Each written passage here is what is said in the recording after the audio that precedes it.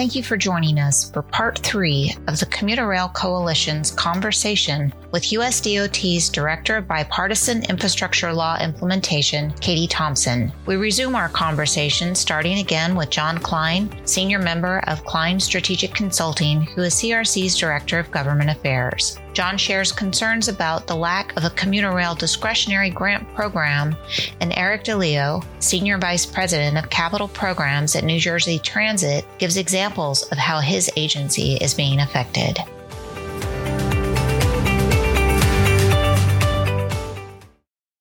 I guess I would throw our issues and concerns into 2 buckets. One, policy driven, and recognizing that that's not really the role that you're playing, but obviously it does have a big impact on where we go and being able to fund our needs. And then, of course, the others is definitely the more practical things. I mentioned the early system work agreement approach and project bundling, as well as the Amtrak funding issues. The bottom line is on funding, I guess you could say commuter rail kind of have a complex that we feel like we're getting left out a lot of times. And this is from the fact that we've in the past had conversations, even with FTA, where some people have scratched their head and say, why are you guys coming to us? Because they associate us as having our home over in the FRA, when the reality is our funding comes from FTA. That said, we feel like we've kind of been left on the sidelines, particularly when it comes to discretionary funding. You know, the CRC program managed out of FRA is really not a program that we're eligible for.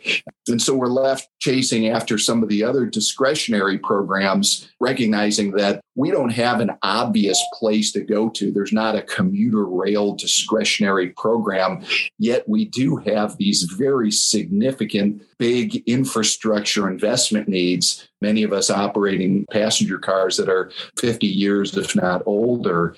And so we feel like we're able to make do with very little that we get and make it last a long time. But we really are at a point, particularly when you think of locomotives and an opportunity to reduce emissions, another goal that we all share with you all, getting the funding for very expensive locomotives with long lead times is hard to do using our formula program money, which we're using more for the more near-term investments. We also have major bridge investments that are needed. You know, the discussion often coming from all quarters tends to focus on highway bridges, but our rail bridges are equally as important. And again, oftentimes, not only just for us, but for freight carriers and for Amtrak as well. So from an overall infrastructure standpoint, those are really significant investments that have big, huge price tags on them. We're going to take our battle to the policymakers to try to eke out a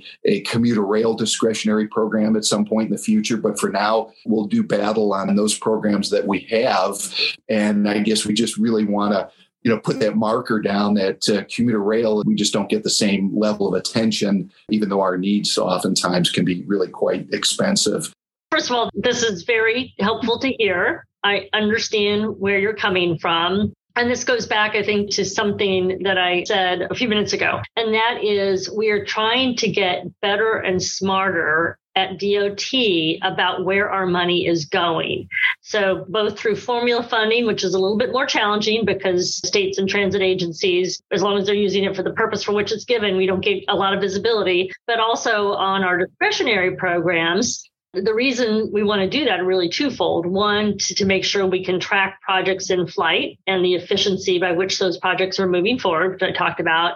But the second is stepping back to look sort of holistically at the transportation system nationwide.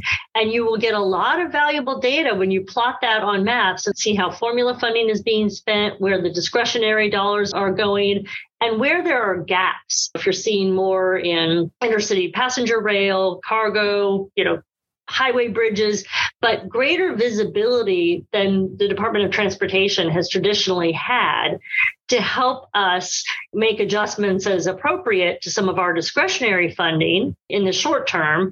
And in the longer term, work with Congress and our stakeholders on reauthorization that better represents the diversity of needs across the country based on the investments we've built today, if that makes sense. Right.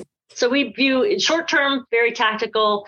Longer term, as we get better data, much more strategic and thoughtful about how we should be approaching investments in our transportation infrastructure.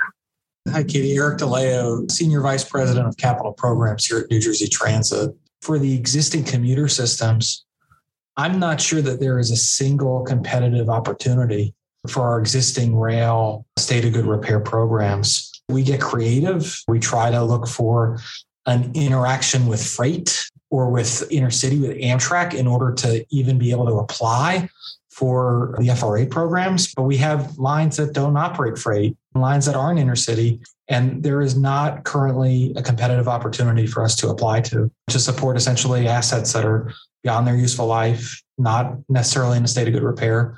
And yes, we can use our formula funding, and we are grateful for the formula funding, but we are already heavily utilizing that funding for all these state of good repair and other needs. So I just wanted to just echo in a different way what John said, just so that you knew sort of where we are as an agency.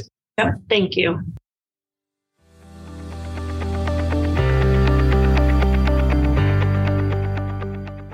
Thank you for joining us for a Commuter Rail Coalition Soundbite. Next, we'll continue our conversation with Katie Thomson as we explore collaboration with the Surface Transportation Board and the challenges related to excess liability insurance for commuter railroads.